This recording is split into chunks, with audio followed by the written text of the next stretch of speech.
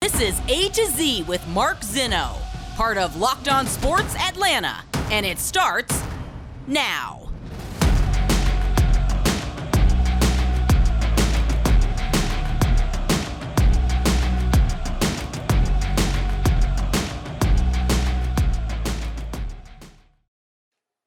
Good afternoon. Welcome to Z here on Locked On Sports Atlanta, where today we dive deeper into the chess match. Welcome in. We are live here on this Friday. Make sure you give us a follow on Twitter at Locked On ATL. I'm at Mark Zinno, MARKZINNO. Of course, now we are on Roku TV, so make sure you get an Amazon Fire Stick. Download the Roku TV app and watch Locked On Sports Atlanta every single day on Roku TV.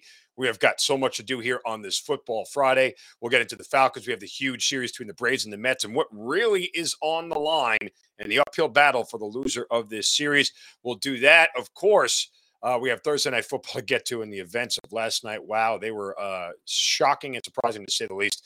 And hopefully we'll have time for some NFL and college picks before the end of the show. So plenty to do here on this Friday edition. Appreciate you guys joining me here on A to Z. All right. Atlanta Falcons, Cleveland Browns. You know, I talked earlier in the week about the coaching matchup between Kevin Stefanski of the Browns and Arthur Smith of the Falcons and how much that is going to be on display on Sunday. And that is 100% true, but I dove a little bit deeper into some of the nuances of the game. And there are some things here that are troubling for the Atlanta Falcons, to say the least, when you start to dive into this matchup a little bit more. And it makes me very nervous for the Atlanta Falcons and what they're about to face. When you look at some analytics, and I don't know how much you guys are into analytics, you know, I am not the biggest analytics guy in the world, but I believe that they have a place, and I believe that there are certain things about analytics that can be predictive, right? And tell us a little bit about, you know, what we're looking at when it comes to any given subset of a game. So the Cleveland Browns obviously have a very good run game.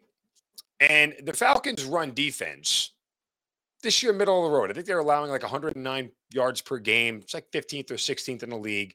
Much better than any of us would have ever expected. But when you start to dive a little bit deeper into what we are looking at here when it comes to how good the Falcons' defense is against the run, it starts to get a little bit unpleasant. So the Browns this year, okay, have played three opponents: the Panthers, the Jets, and the Steelers. Those other teams, those three teams, have played six other non-Browns opponents, right? They played the Brown once, and they played two others for 3 games. Those three teams, Panthers, Jets, and Steelers, have averaged 3.4 yards per carry versus those defenses. All right, so their other opponents have held them to 3.4 yards per carry versus defense. That's equivalent to the 6th best run defense in the NFL. The Browns, however, have averaged 5 yards per carry versus those same defense. That's 40%, 47% over the expected rate. Now, the Falcons' run D allows 4.8 yards per carry. That's 21st in the NFL. So long story short here, when you start to cut through all the analytics, if the Browns can average 5 yards per carry, okay, and the Atlanta defense allows 5 yards per carry, 2nd and 5 and probably 3rd and 1 are going to be very advantageous for Cleveland and not so much for the Atlanta Falcons. This whole game is going to come down to who wins on the ground. And really, Dean Pease, for all of his bluster and everything else, this is on him and scheme to be able to figure out, because you'll know real quick whether it's execution or it's scheme, right? It's one thing if they're getting 5 yards and getting tackled, okay? That is scheme because they are putting big on big. If they start breaking big, long runs routinely, that's execution. Because on a run play, theoretically, offensively, you design a hat on a hat, right? And the running back only has to beat one guy. That's it. So that's kind of how it works on an offensive standpoint, but that means the Falcons should be able to have a ball tackler against somebody with the ball. I say all this again to say that that's a key part of this thing. The other thing that I think is critical, and you'll look at this on Sunday.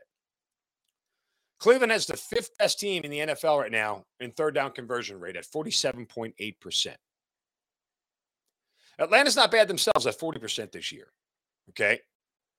But why is Cleveland so good on third down? Well, because they had themselves continually in third and short situations. Very manageable for a limited quarterback like Jacoby Brissett.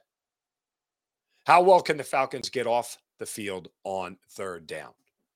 If they're out there a lot and they can't get off the field and they keep moving the chains, they're going to be in trouble. They are absolutely going to be in trouble. And the other part of this, which third down leads to, is you know who has the best time of possession stat in the NFL this year? You guessed it. Cleveland Browns, 35 minutes and 36 seconds per game. And what should be more impressive than anything about Cleveland is last year with a perceived better quarterback in Baker Mayfield. Third down conversion rate for the season last year, 39%. Now it's up to 47. Time of possession last year, they were at 30 minutes, 48 seconds. Now they're up almost 5 minutes through 3 games this year. You know what that is, guys? That's coaching. 100% coaching. That's all it is.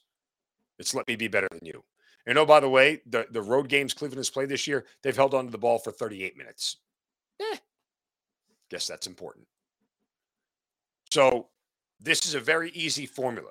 Falcons have to get off the field on third down, and they've somehow got to stop the run on first.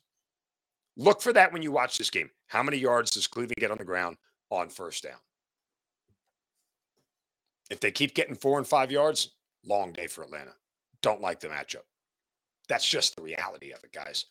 I can't, I can't make it any more plain. And that's enough for me to look at this matchup and go, nah, stay away. It doesn't look like it's going to end well. Because I always believe, again, when you run the ball and you run it with that sort of authority, you're going to be in control of the game and the tempo. And that's ultimately what you want to do. So a very, very, very uncomfortable spot for the Atlanta Falcons as they take on the Cleveland Browns. And I would love to see how Arthur Smith and Dean Pease are going to counter this. I'm genuinely curious into this chess match. I'm genuinely curious to see who gets the better end of this. Now, I lean on Cleveland just due to Kevin Stefanski's track record, but it's not often, and I can't recall last year, but I think the focus was a lot different. But this year, and how much we've seen this team prepare better, they may get their ass kicked on Sunday up front. And if they don't, that's a hell of a job by the coaching staff. Because Cleveland isn't shy about what they're going to do. They're going to tell you, hey, we're going to come up, we're going to run right at you. Stop us, we dare you. It's one of the best O-lines in the league. Top 3, top 5 O-line in all the NFL. And outside of Grady Jarrett, the Falcons don't exactly have an impressive defensive line, but that doesn't mean that they can't play better like they have for the first couple of games this year. So, not liking the spot. But let's see how the chess match unfolds. All right, Braves have a huge series. What is really on the line here is much more than just beating your rival. First, a word from our friends at betonline.net. Fastest and easiest way to check in on all your betting needs. Find your favorite sports and events at the #1 online source for odds, lines, and games. Find reviews and news of every league. College football, NFL, huge stuff right there on the site right now. Major League Baseball, you got NBA, NHL getting started, combat sports, esports, even golf. BetOnline continues to be the top online resource for all your sports wagering information. From live in-game betting, scores, podcasts, they've got you covered with everything. Head to BetOnline today or use your mobile device to learn more about the action that's happening today. BetOnline, where the game starts.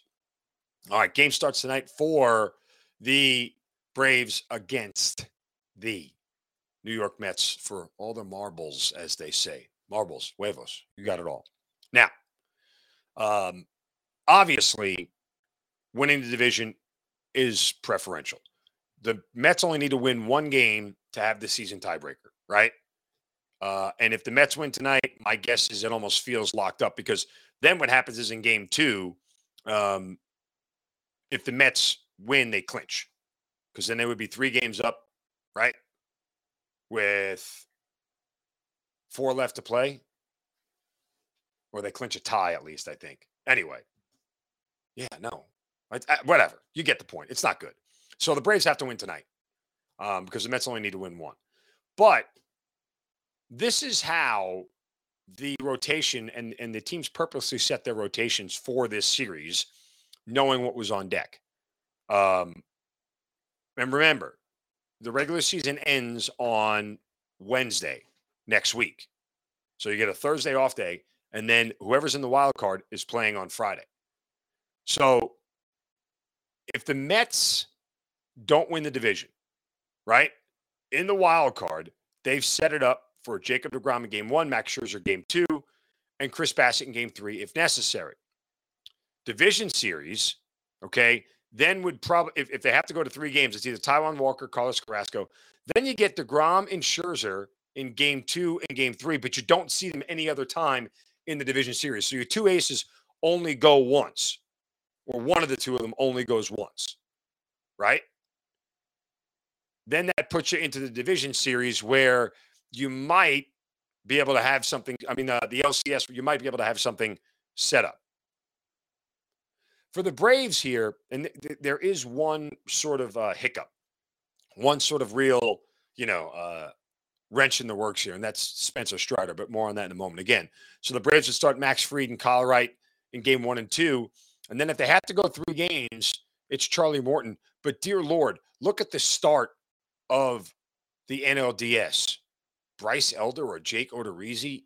Yuck. I would assume Elder would get the ball because Odorizzi's been terrible. But here's the real rub for the Braves and why they have a little bit of an advantage over the Mets if they don't win the division. So all won't be lost. Max Fried, Kyle Wright. Let's just say they go to three games. It's Charlie Morton. In reality, what Brian Snitker could do is hold out Spencer Strider for game 1 of the NLDS. Or what he really does is pitches Strider in game 3 if it gets there, okay? Because that's probably the best guy on your staff to go. And that way you could start Morton in game 1 and come back with Fried and Wright in game 2, right? I mean, that's the one ace in the hole that Snitker has here. And what's on the line for this series is that if he doesn't start Spencer Strider in game 2 of the wild card round, if the Braves don't win the division, then guess what? Now, if the Braves win the division, that is huge because it gives Strider a whole week, an extra week to get ready. Because game 1 of the NLDS doesn't start until Tuesday, October 11th, as opposed to Friday, October 7th. So if he is able to go, and again, if Strider is able to go in the NLDS and have to skip over the wild card round, which again might be the plan, I think that's the smartest way to play it. Oblique injuries are very, very weird. All he could do is throw 2 innings and it could restrain itself and you're done. Then you're forced playing a bullpen game in a playoff game, which is not what you want to do. At least it's not ideal. But I think that flexibility is there, and I think it's huge. I think it is huge for the Braves. So I wouldn't even be opposed to doing that just based off the injury. Although I've said repeatedly, Strider should be the game 2 starter of any playoff series that you're in. I 100% believe that. I said it back in July. I 100% believe that still. All that said, with the injury, you have to play things a little bit differently. And if you want to play them differently, guess what? Leave him till the LDS. Trust that Morton can get you out of a game 3. Or again, you pitch him in game 3 of the LDS, which isn't a full week, but Sunday, October 9th, is darn close. So that's how it sets up. And that's really what's on the line is the rest of the playoffs. Because I don't think the loser of this series and who gets the wild card, their chances of getting out of the LDS are very, very slim. I don't like it. You got to go up against either the Dodgers or the Mets again, without your aces going, one of them at least going twice in a 5-game series. So you get 3 of your 5 starts with your best pitchers. It's a real, real tough road to hoe. You're going to have to go beat a pitcher you shouldn't beat, and that's tough. All right, we got some shovels of wisdom to hand out, and not only that, well, where it's going is pretty obvious at this point in time, because there's a bigger discussion there, and we'll get into some NFL and college picks for this weekend. But first, a word from our friends at Coffee AM, the best small batch coffee roaster in America. Why? Because they're so good at what they do. Because their coffee is so good. It's so fresh. It's roasted and shipped on the same day or close to it. That box is going to come to your house, guys. When you open it, it's going to smell amazing. And these are coffees from all over the world. Tanzania, Sumatra, Kenya, Costa Rica. Pick a place that makes coffee. Coffee AM is going to get it to you. Huge menu of coffees, teas, and gift sets. And you can check them out online at coffeeam.com/locked-on. Use that coupon code locked-on at checkout to get 15% off your first order of Coffee AM. These are the freshest, best coffees out there, guys. It's my morning routine. Wake up, drop the Coffee AM right in the K-Cup, right in the Keurig, and get myself started that way every single day. Fresh, delicious, and just amazing. coffeeam.com/locked-on and the coupon code locked-on at checkout. All right, we all know where this shovel is going, so let's get to it. Brace yourselves, because it's time for the Shovel of Wisdom.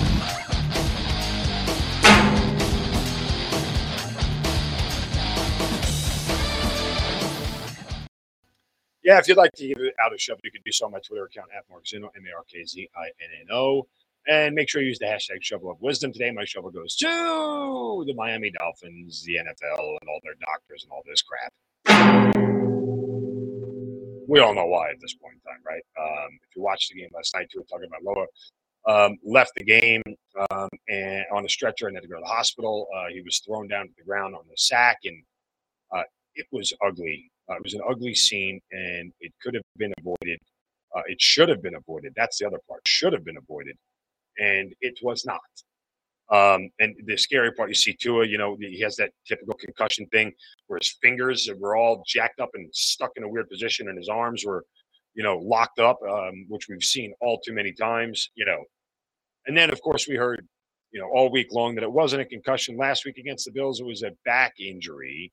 And he returned to play in the game after halftime, even though after he got up, he fell down. I mean, it was. Here's the problem, okay? And I said this to people on Twitter last night, and people were just maniacally stupid about it. But this is not part of the game. This is not something you should normalize. Guys going to the hospital is not something you should normalize. And you don't write it off as, well, oh, it's part of the game. No. It needs to be mitigated, and it needs to be eliminated. How do you eliminate stuff in contact sport? Hey, dummy, he shouldn't have been out there. I'm not saying you can eliminate every head hits. Sending guys to the hospital is absolutely something you can all but eliminate. You can get real darn close. Freak accidents happen, but head injury stuff, you can all but eliminate. And you should eliminate it. I mean, the idea that last night wasn't preventable is silly. Of course it was preventable. He should not have been playing. And Chris Nowinski, who is as smart as they are and one of the leaders against concussions or fighting concussions, remember he was a former WWE superstar, and he works at Boston University or something where really smart people hang out. But he tweeted this out before the game started. If Tua takes the field tonight, it's a massive step back for concussion care in the NFL. If he has a second concussion that destroys his season or career, everyone involved will be sued and should lose their jobs, coaches included. We all saw it. We all saw it, even though they must know this isn't right. Because, again, the NFL, pumped up Tua and Joe Burrow in their primetime sports, right? And the problem here that I see is that I've seen a couple of people make that contention last night that, people will be sued, should lose their jobs and everything else. Guys, there's only one person right now who can sue anybody for any sort of negligence. You know who that is? It's Tua. So if Tua is going to sue, guess what else he's doing? Ending his playing career in the NFL. He'll effectively be blackballed by all the owners. Plain and simple. We've seen it before, folks. Don't act like we haven't. Don't act like we haven't seen a player get blackballed out of the NFL for any given reason. We have. Who's going to sue the NFL? Are the Dolphins going to sue their own doctors? No. Is the league going to sue the Dolphins? No. Who's suing the NFL? The NFLPA? No. Nope. And all that's political theater anyway. It's political is not the right word. All that is NFL theater anyway. Of course, the NFLPA is going to. Guess what? Guess what happens when you make a stink with the NFL and the NFLPA? Yeah, work stoppages, strikes. Who makes money then? Nobody. Guys, the NFL is a machine, and you cannot stop it at all. So I don't know who's doing the suing and who's going to lose their jobs. Would the Dolphins theoretically, sacrifice a team doctor or somebody on their medical staff? Sure. But that's it. Will the NFL, for kicks and giggles, fine the Dolphins for not following protocol? Sure. Here's your $1 million fine, Stephen Ross. Just go to your piggy bank and grab it out and give it to us. Like, what are we talking about here? It's almost like a laughable joke that people think something is really, really punitive is going to come from this. It's not. Because it never has. We've seen this movie before. We know exactly how it goes. And at the end of the day, nothing happens. There's a lot of sound and fury signifying nothing. That is why the NFL will never be taken down. Remember, it's private business now. It's private business now. They got rid of their nonprofit status. So everything they do is under their umbrella. Fine. Folks, if you'd like to change something about the NFL, you have to unequivocally get a large majority of Americans to stop watching. That's it. That's how you change the game. And unless you're going to stop watching, the NFL will continue to thrive, survive, and live in richness and spoils. That's it. That's the game right there. Tua is not going to sue the Dolphins, period, unless he effectively wants to end his NFL career. That could be a possibility. Absolutely could be, but I don't see it happen. For the record, that would be one of the most surprising, shocking things that I would ever see of my adult lifetime or my career covering sports and being involved around sports. That a player who is this age, this young, before signing a major contract and a major deal, sues the league, ends his career, and walks away. Especially one who's kind of like on the precipice of stardom, getting up there, starting to grab some attention, some headlines this year. Yeah. That would be a move of massive proportions that nobody saw coming. No matter how many NFL players and people scream about it on Twitter, and guys like me screaming about it on Twitter last night. By the way, Tony Gonzalez made a huge jackass out of himself last night. Sorry to say, him getting on there at halftime and going, well, this is just part of the game. No, dummy, it's not. Sending people to the hospital is not part of the game. Stop normalizing it. That's ridiculous. Don't make that the lazy excuse. Well, it's part of the game. So anyway, we're done with all that. Good. Okay. Final thoughts before we get out of here. A couple of games that we like for the weekend. All right, in college, a couple of just a couple of games that I'm really eyeing up really well here. Mississippi State at home against Texas A&M. Mississippi State laying 3.5. Will Rogers in the air raid offense will be able to score on a very good Texas A&M defense.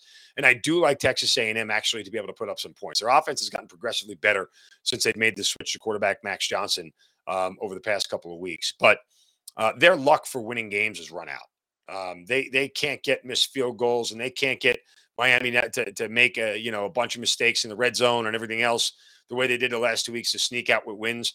It ends this week. Mississippi State's going to win this game and cover the 3.5. So back in the Bulldogs in Starkville especially, again, now that they're playing what you would call technically 2 consecutive road games for A&M. As last week they were at AT&T Stadium against Arkansas, and now they're away from College Station in Bryan, Texas, and heading to Starkville. So give me Mississippi State. Kentucky is getting 7 points from, oh God, total blank. Ole Miss, thank you. I like Ole Miss, and I like their offense, and I love Lane Kiffin. This is too many points. They get Chris Rodriguez back. This is a Kentucky defense. It's not only one of the best in the SEC, but best in the country. I think Ole Miss can still win this game. I don't know if Kentucky can pull it out. They'd need something pretty special from Chris Rodriguez and Will Levis, who, oh, by the way, is going to be an NFL quarterback. So just note that down. If you're not paying attention, Will Levis will be drafted probably in the second or third round next year of the NFL draft. All that said, Kentucky will keep this thing close. This is the kind of game that Mark Stoops thrives on. And Kentucky has been 8-1-1 against the number in his last 10 games against teams with a winning record. What does he do? He shows up and plays his best in those big games. So there's including covering against Georgia last year. So there's that. So we'll take Kentucky getting the 7 points. And then we're going to take Arkansas getting the 17.5 from Alabama. There still are some 17.5s out there. You might only see 17s if you find them, but this is just way too many. I think it's way too many points. Arkansas got sort of garbage time touchdown to make it within a 1-score game last year, but it was back and forth for 60 minutes last year. They racked up over 1,100 yards, these two teams. They had 50 first downs combined. I don't know if the scoring pace will keep that because, again, he's not running around in the secondary. John Mechie III, Jameson Williams, and Traylon Burks. Those guys aren't running around in the field this game, so things will probably slow down a little bit.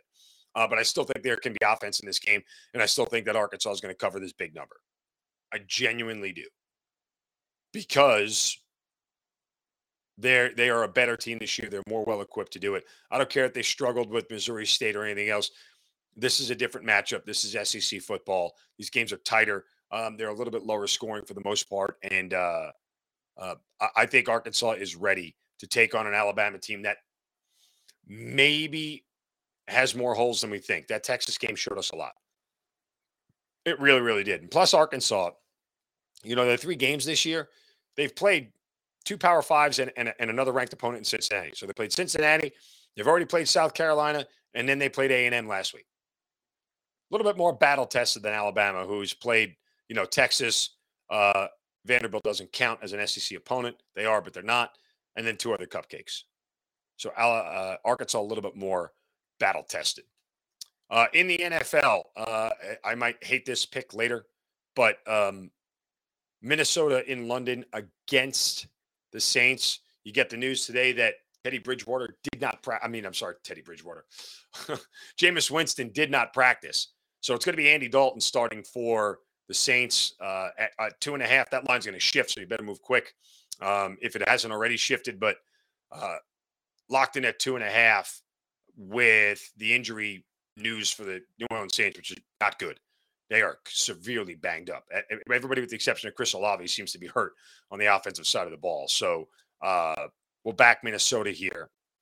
And the Raiders, as crazy as it sounds, guys, the 0-3 Raiders are 2.5-point favorites at home against the Denver Broncos. Why is an 0-3 team favored against a 2-1 team? Because they're going to win the game. That's why. That's the short answer to it. So a couple other games in the NFL really got my eye on. One of my favorite NFL bet of the week, guys. Sunday night, Chiefs, Tampa. Right now, the game is scheduled to be played in Tampa. I haven't seen anything else yet that's saying that it won't. I love the over, 45.